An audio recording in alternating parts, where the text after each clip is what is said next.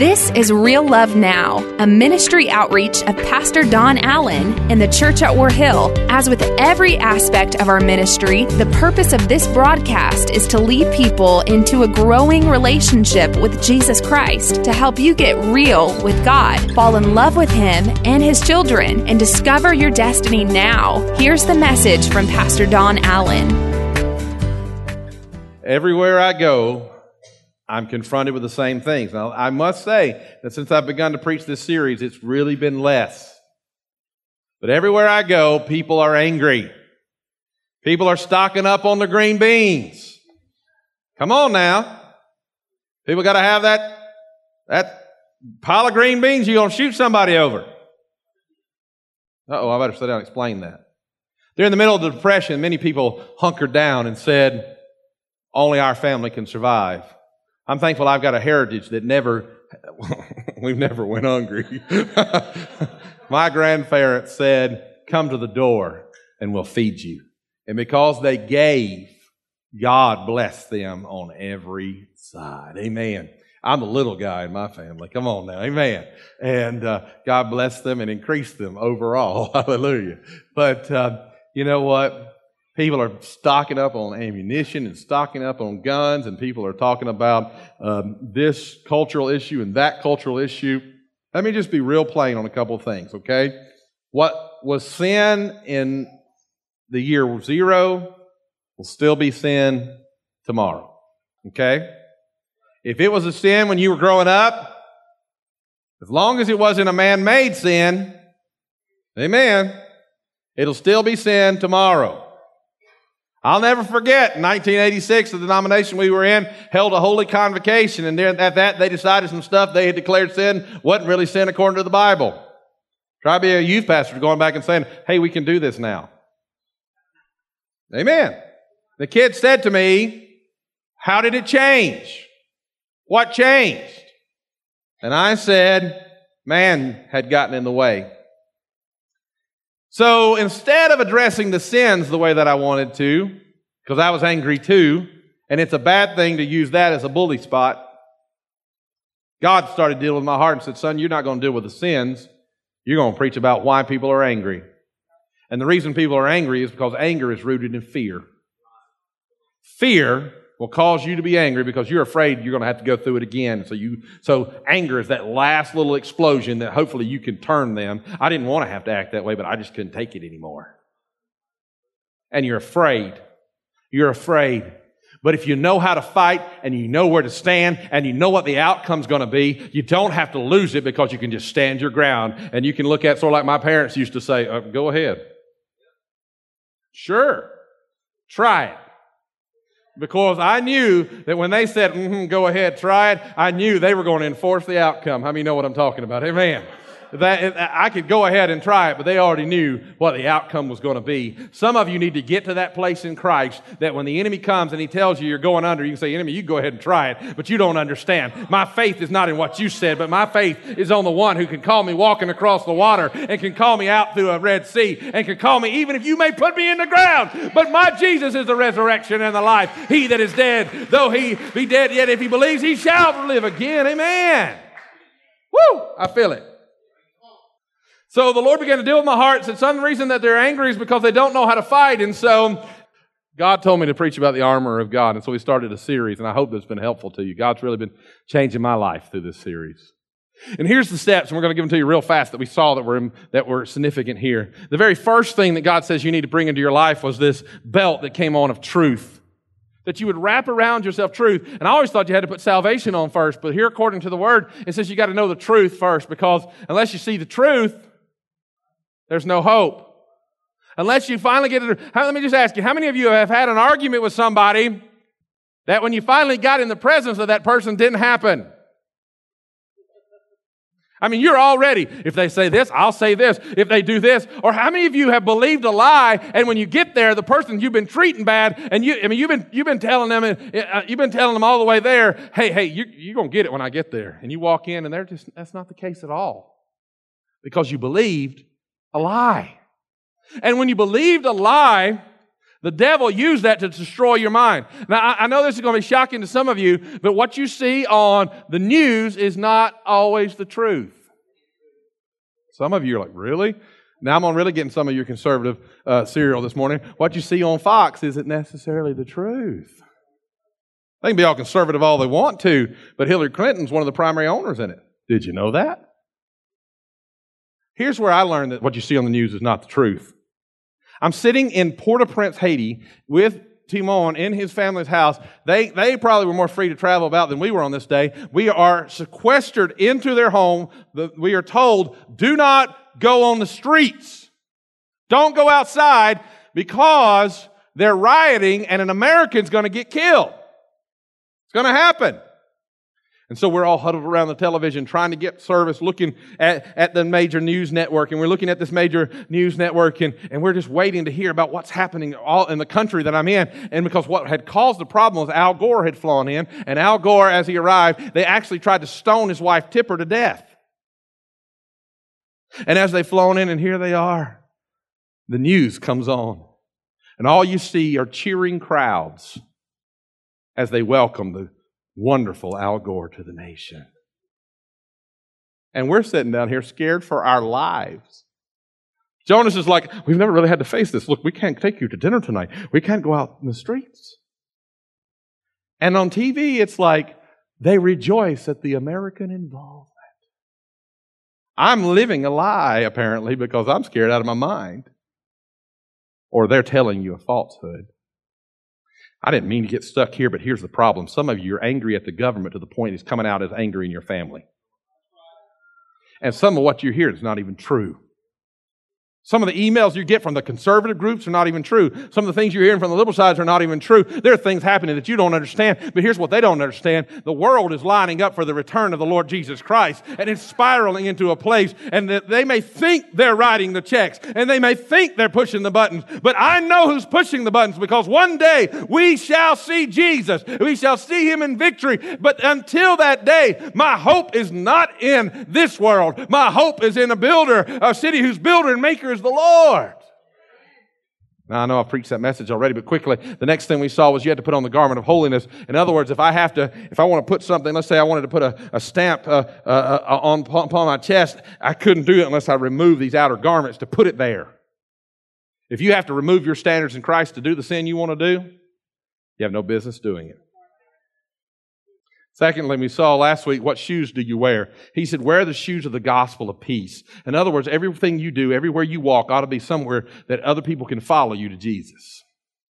Oh, I know. We're supposed to be relevant. Try walking towards Jesus and see how relevant that is to making your life better. It's relevant. Some of you wondering why I have a ball in my hand. It's holding your attention. And so we end up at the last three pieces of the armor today. One more nail in the coffins. Matthew 16 and 18 says this, on this rock I will build my church, and the gates of hell will not overcome it or prevail against it in the King James. Upon this rock I will build my church, and the gates of hell will not prevail against it. Now, some of you, take you back to your high school days for just a moment. What people saw as hell was a little different sometimes. Some of you, when it came time for math class, you felt like you were walking through the gates of the fiery pits. Anybody testify to that? Some of you, it was English class. Some of science. But how many of you felt like you were going to hell when you saw PE? Very few of you. And if you were really lucky when you went into PE, what did you find? There would be about 6 soft balls lined up across the middle line. How many know what I'm talking about? And you went, praise God, no health class today. And what were you about to play? Dodgeball, or later became known as battle ball. You were about to play dodgeball. And when you play dodgeball, there are about 3 strategies. See, some of you, I can see it in your eyes right now. I mean, I can see it. They are afire. You're reliving the glory days. Let's go. There was a guy in last service that I probably shouldn't call his name, but named Pastor David, who literally was ready to get up and run with the ball. He wanted to play dodgeball in here in the morning. But there are 3 strategies that pretty much employed when you play dodgeball. Are you ready for this? Some of you are going to find yourself in these 3 strategies. All right, first strategy that a lot of people employed was basically when they said go, you weren't running for the ball. As a matter of fact, you were trying to find the biggest cover. You were going to go over and stand behind the second strategy, people. And then you would start dodging and weaving, dodging and weaving. All you wanted was to stay alive as long as you could. Amen. How many know what I'm talking about? And you're running all over the floor. And last night while I was sharing the story, it came to me, what's happening? Really what you're hoping will happen is that the people that are up front battling will be strong enough to win, and that way you win even though you don't get involved. Amen. See, that's the way some of us live our faith. Oh, let me just get to the second strategy.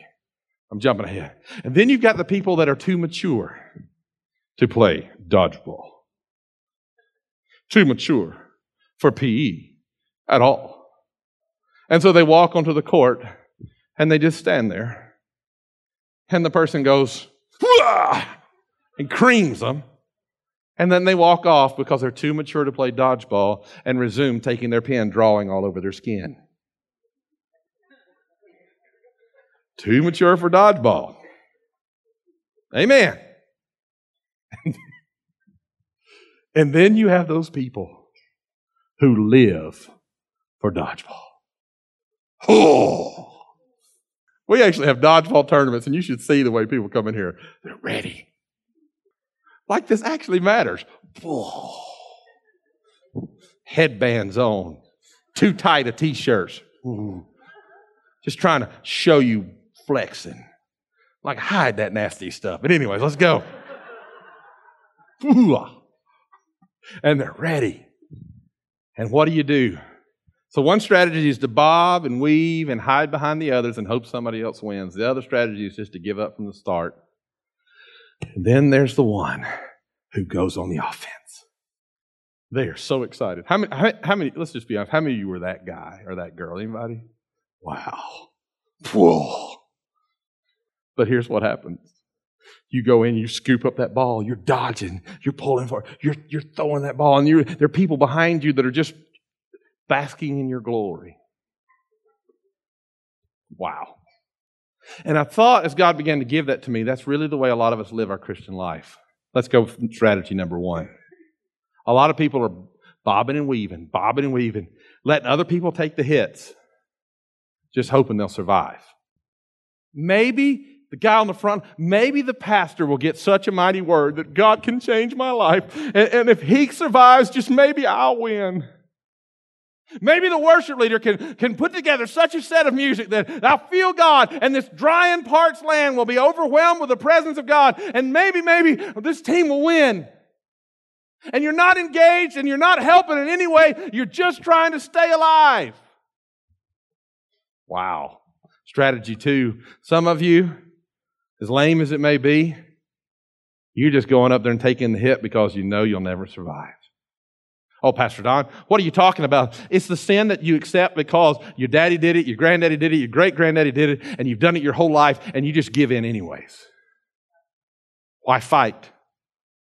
We never win.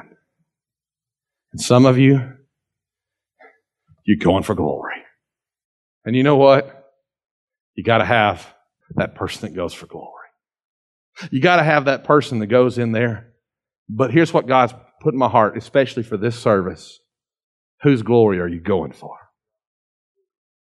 Because if you're fighting for yours, you might as well just go ahead and stand there and take the hit. But if you learn to walk for His, the victory that can come to your life is amazing. So you say, Pastor, how can we get this kind of a advancement in our life? How can we play to win? Because you've got to understand, we're in a battlefield and we walk out on it and we show up and we didn't even expect it. And we can either dodge and weave or we can get involved. So how do I do that? You see, every good soldier knows that you can only stay in the trenches so long because if you stay in the trenches when everybody else moves forward, before long, you can find yourself behind the enemy lines in trouble. because the front moves forward.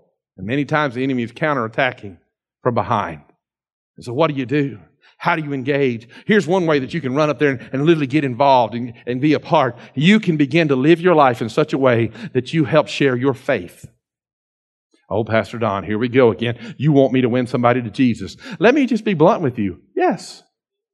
I want you to win somebody to Jesus. I want people to be able, you say, well, Pastor Don, I get tongue-tied. I don't know how to tell people about Jesus. Well, it might not be what you say. It might be what you do. It might be the decisions that you make that cause you, instead of sinning the way that you've sinned for 20 years or 30 years or your whole life, it may be the moment that you rise up and say, you know what? That's not who I am anymore. I'm a new creature in Christ Jesus, and God's made a difference in me. And when they see the difference in you, it'll make them jealous for a difference in them. That's one way you advance. You actually get involved in this battle that we're all playing. Another way that you get involved in this battle that we're all playing is when you actually take time to take what God has blessed you with and show somebody else love. You see, God didn't bless you so you could be a hoarder. God blessed you. You know what? I'm sure there have been hoarders around since the beginning of time, but there's a spirit that has a control over our country right now. It's called a spirit of greed, and the spirit of greed is causing people to take in. They have to rent 4 buildings so they can keep taking in. And you know what I'm talking about? God didn't call you to hoard up, because he that wins with the most doesn't, or dies with the most doesn't win. It's he that honors God with their life and realizes they've been blessed to be a blessing that wins. That advances. Here's another way you can take a step forward. Are you ready for this? When you feel like giving up, instead you stand up. When you feel like it's all over and you feel like you're living through a barren pit of hell and there's no reason for you to lift your hands and give glory to God, and you walk into God's house and if people had any clue what you had been through, let me tell you something. That's the kind of praise that breaks a revival loose in the church. When you walk in and everything's great and you're like, oh, hallelujah, thank you for how good things are. It's fun. But when you walk in and the devil has rode your back all the way into God's house, but yet you still stand up and you still lift your hands up to God, you are advancing the kingdom of heaven. And finally, the way that you advance the kingdom of heaven is when you refuse to surrender to sin. You know how it is. You resist, but praise God, I'm resisting. Well, there comes a time that you stop resisting and it absolutely becomes who you're not that person anymore. The person you used to be might have bellied up to that sin, but that's not who you are anymore. You see, enemy, you may have showed up, and this might be the same house, but there's a different person living here, because all things have been made new through Christ Jesus. And he says, but you used to. It needs to come to the place that your old friends show up, and they don't even recognize you. Uh-oh. I guess I'm preaching now. Ephesians chapter 4, verse number 1 says, live in a way that is worthy of the people of God. What God has chosen us to be his own. We ought to live like it. Colossians 1:10, get this. It says, if you'll actually live in a way that honors God, get this, and you'll do the things that righteous people are supposed to do, you'll actually get to know him better. Listen to me. The Bible says that if you actually do what Christians are supposed to do, you'll come to know the glorious power of God. And listen to what it says, so that you will know that God has made you patient and strong enough to endure anything. Some of you have been thinking everything's going to take you out. I'm telling you, begin to live for God and advance in your faith for Christ, and you'll realize this isn't going to take me out. Devil, I'm going to take you out because you've messed with a Holy Ghost-filled, anointed child of God. Amen. Oh, see, we don't understand the Scripture. The Scripture that we read says, and the church will hide behind its gates. Well, come on now. Even this morning, I thought about it. I was fighting the devil this morning. I was fighting the devil this morning, and I said, oh, I don't want to do that. And then it's like God said, son, what are you going to preach about? I went, oh, I better get up. Because I realized something. The Scripture says the gates of hell will not prevail against the church. And for too long, the church has hid behind its own little doors, just praying that we don't have to fight another battle, that we don't have to fight another struggle. That doesn't make sense to me. The Scripture says that we ought to count it all joy when we suffer for the cause of Christ. Why? Because what's happening, the enemy thinks he's pulling you somewhere, he's going to destroy you. But the closer he pulls you to the gates of his house, he realizes something. He doesn't have you. He is about to be in trouble. And according to that Scripture that we read, the devil has to realize that he better cower behind the door, because no defense the enemy has is sufficient to stop an advancing church, because we have been given all authority in heaven and earth by the living Son of God who has already won the battle. Amen. Let me just make that practical for you. The devil shows up and he grabs hold of your child again, and you say, devil, I've run and I've doubted, but this time I will rise up in victory. You will not have my house. You will not have my children. We will win. The devil shows up and says, you're going to die, you're going to die, you're going to die. And you say, but what you don't understand, I died at an altar, but for me to live is Christ and to die is gain. I will march on for the cause of Christ. Amen. I'm supposed to be preaching about the armor of God, and I can't even get through the introduction. What's the first piece of armor? The next, belt. Then the holiness of God. Then the shoes of God. And the next thing he says is this: take up the shield of faith, with which you will be able to quench the fiery darts of the evil one. I've heard that super spiritualized my whole life. The devil's arrows are like fiery darts that pierce your soul. Well, they are. But what Paul is doing, he's describing a guy in front of him. And here's the description. They had the famous metal shields that were rounded. They would create the great moving forward that would advance against the archers. But the standard soldier had a 4-foot high, 2.5 foot wide, leather or fur covered shield. And here's what would happen. They would take that shield before they went into battle, that already heavy shield, and they would dip it in the water. And when they pulled it out of the water, it would be so soaked that as they advanced and the archers lit their arrows on fire, that it would hit that wet fur, that wet leather, and it would be extinguished. And here's what Scripture tells us. It says, in the next piece of your armor, let your faith be like a shield with which you will be able to stop all the flaming arrows of the evil one. In other words, when you take that faith and you wet it in the water of the Holy Ghost, come on now, and you get it all stirred up, and you say, you know what, my faith is one thing, but when your assurance comes behind me, because the Bible tells us that now faith, this is the American Standard, now faith is the assurance of things hoped for and a conviction of things not seen. So in other words, the assurance that is used there is not a word that says, hey, okay, we assure this, but it's actually the word that means the concrete under a pillar that holds up the foundation. Are you listening to me? So in other words, your faith is the assurance, the concrete under your life that lets you know that God's in control, and your conviction is the behavior in which you respond to what God has already told you He's going to do.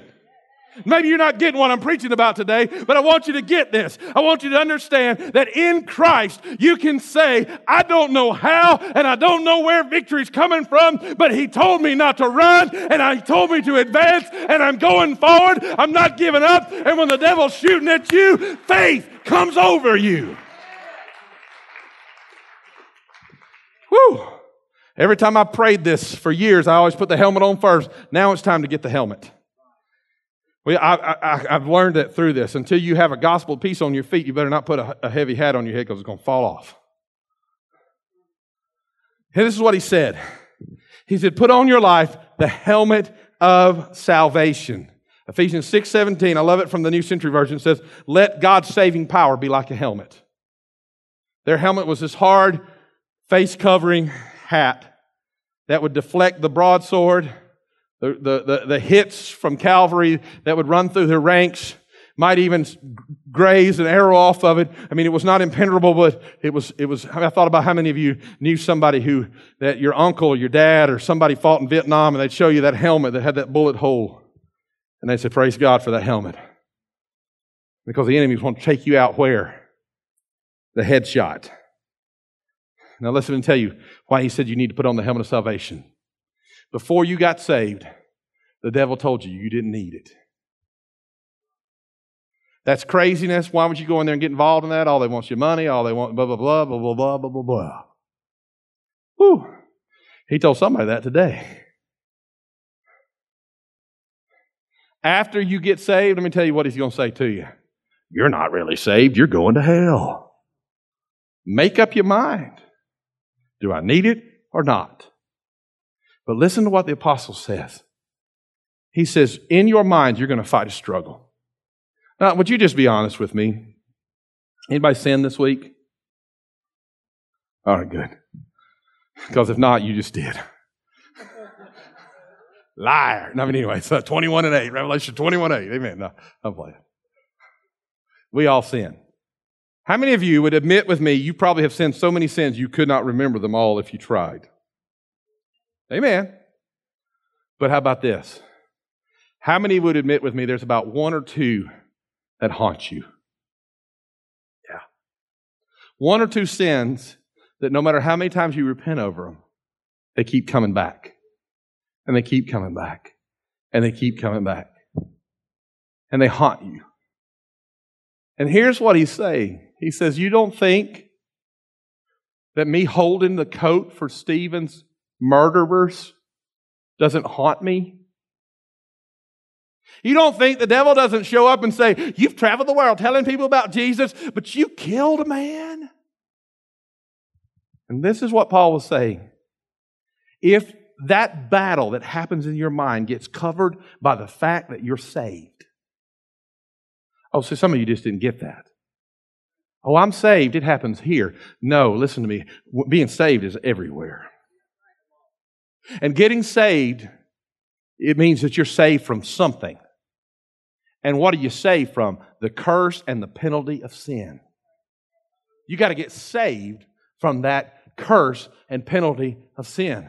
So what that means is when what you did when you were 15 or what you did when you were 25 or what you did when you were 30 or 40, what you did at 8 comes back and says, you are this and you are that. You're nothing but an adulterer. You're nothing but a liar. You're nothing but a thief. You're nothing but a cheat. You're nothing but this, and this. That what you have to say is, you're right, I was that. But what you happened to miss, enemy, was that I had one come along who saw my mind and my body that was covered with the stain of sin. And he said, hey, why don't you try this on for a little while? And he took his own clean robes off of him and his own clean hat off of him and put it on me. And when the devil shows up and says, hey, you're nothing but this, you may say, devil, you're the only one that's going to remember that because it's going to burn in hell with you. But he doesn't remember it because when he sees me, he sees somebody saved by the power of Jesus Christ. I was that, but I'm not anymore. I've been blood bought, Holy Ghost filled child of the King.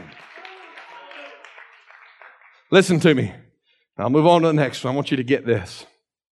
Get this. The enemy wants to constantly remind you of your past because he does not know your future. But he that's given you salvation knows your past, your present, and your future is bright in him. Now quickly, the last piece of the armor is the sword of the Spirit. When we envision this, we think about the sword, which would have been much larger than this, much broader than this, much longer than this, and we think about how the sword. But this is interesting because that sword was more effective at defending another. That sword was not effective in hand-to-hand combat. And in this scripture, the word that is used is not the broadsword. It is the sharp, roughly 1.5 to 2 foot long, two-edged dagger. So when he said that the Word of God is like a two-edged sword, it's a two-edged dagger that would have been used in hand-to-hand combat. Very close. Very similar almost, as it were, to the bayonet. They would have pulled it off, and he said this. He said, take up the shield of faith and then the sword of the Spirit, which is the Word of God. When you're fighting for your life and the enemy has made it all the way against you and he's trying to take you out, You can be swinging that sword all you want, but it's hard to swing that sword this way. He's too close. And you've got to have a weapon. You've got to have a weapon that enables you to win when the battle's personal. Listen to what happened to Jesus. The enemy came up to Jesus. We'll just use this guy right here. And he said, because if anybody's ever had the armor on, it was the Lord, right? Amen. And he said, you're hungry. If your Father really loved you, He wouldn't let you go hungry. Just turn these rocks into bread. You can do it. And what did Jesus do? He responded with the Word. And the Word was, man does not live by bread alone, but by every word that proceeds from the mouth of God. Now, what did Satan do when Jesus responded with the Word? Here's what every good, charismatic, Holy Ghost-filled, Spirit-filled, Pentecostal, Bible-believing Baptist, whatever you are, hears when they see that. And Jesus responded to the Word, and the devil goes, no. That's not what happened. Read the story. Watch what he does. He counters with the Word. The devil counters with the Word. You see, we teach our children to sit there with the Word when they're afraid at night. And so, look, if you know what movie this is, God bless you, you should have repented too. There was this movie in the 80s. They took holy water and put it in squirt guns. You know what I'm talking about? And the vampires, they're fighting like, you know. Some of you literally have that mental picture that when you quote a scripture, that's what you're doing to the devil. Back devil, back devil, back devil, back devil, back. And the devil's going, it's just water. When Jesus quoted the Word, the devil did not cringe. The devil countered. Somebody going, oh, no, there's power in the Word. Yes, there's power in the Word, but the power in the Word, listen, the devil knows the Word better than most of us. The power in the Word was what Jesus was showing. Basically, this is the theory that he was teaching us in Scripture, is that when the devil counters at you with an attack, that for every evil thought of darkness that comes into your life, you have to cap it with a thought of light. And so he says, for every bad thought the devil says you're going under, you cap it with, but you don't understand. He did not destine me for defeat. He did not make me the tail. He made me the head. He has destined me with hope and a future in Christ. What you're doing is you're countering the darkness. And when darkness comes in, you bring the light. The darkness has to succumb to the light. And that's what he's telling you to do. He's telling you to win. When you quote the Scripture, it's not for the devil's benefit, it's for yours. Learn what the Word says. Now listen, we've got on the armor now. We put it all on. We've got it all going. And here's where we'll close. Someone once said, the test of true character is how long it takes to quit. How long it takes you to quit. Some of you have been fighting a battle for a mighty long time. You're lonely, and you're tired, and you're hurting, and you're wounded, and you're weary, and you just don't want to push on anymore. And that's the point that you say, He's seen me give it my all. God, I've tried.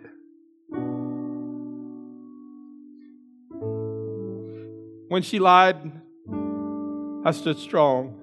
When he hit me, I stood strong. When they brought the dope to my house, I told them to leave. When they wanted me to lie at work, I didn't do it. When they wanted me to cheat on my taxes, I didn't back him. But God, I just can't go anymore. Know you not that your battle is not against flesh and blood, that we fight against the powers of darkness and the principalities of the air. What do you do when you stand? Put on the whole armor of God. Wrap your life in truth. Put on the holy standard of God. Look, this may not be our best shouting sermon, but it'll get you somewhere. Put on the right shoes so that the boys and girls who follow you can walk all the way to Jesus. Take up the shield of faith so you can quench the devil's attacks. Pick up the helmet of salvation so you'll know that you know the old Gaither song, I'm saved and I know that I am. And then take that sword of the Spirit. Because the Word is truth. So the battle starts with truth and it ends with truth. And then we know this. And when you have done all, stand. Some of you feel like you've pushed and you pulled and you're angry at God because God is not some push-button God. Read Hebrews 11. Read the scriptures that tell us about, by faith, how they overcame and how some went around homeless and some went around like this and some went through this trial and some went through that trial, but they never gave up. It's time for the American Jesus to die.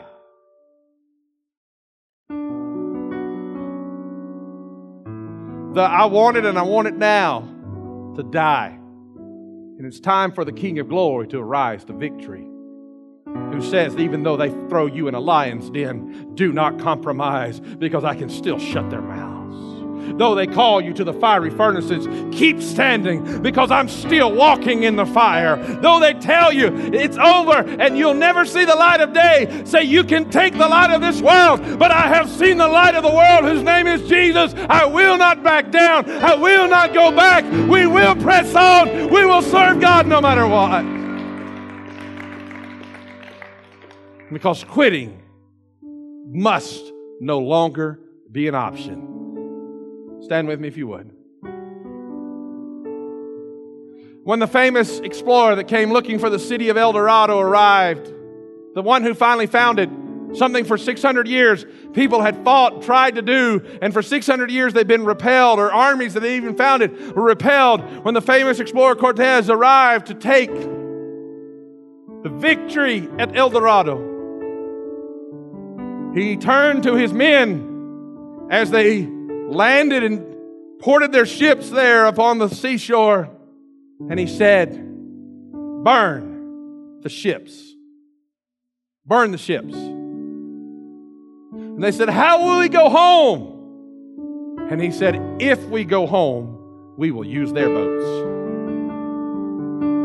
In other words, guys, there's only one option to survive, is to win. I'm looking for some people today who will burn your rope to sin. You know what I'm talking about. That one thing you do every time you get mad at God. Let me just say amen for you. Amen. That one person you call that always leads you to sin and it's always their fault, the truth is you call them. Burn the bridge. Burn the sin. I'm not going back. I feel the Holy Ghost of God. I'm not going back. I'm not going back. Let me pray for you.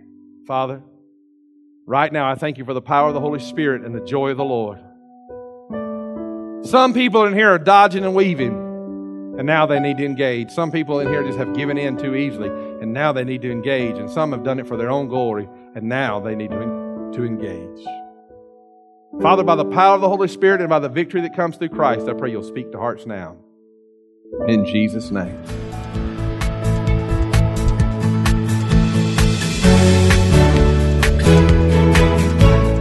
That's today's word from Pastor Don Allen to help you get real with God, fall in love with Him all over again, and live out your destiny now. To learn more about our pastor and the ministry of the church at War Hill, join us online at warhill.com. Then join us in worship at one of our North Georgia locations. Service times are Sundays at 8:15, 9:30, and 11 a.m., where you will find real love now.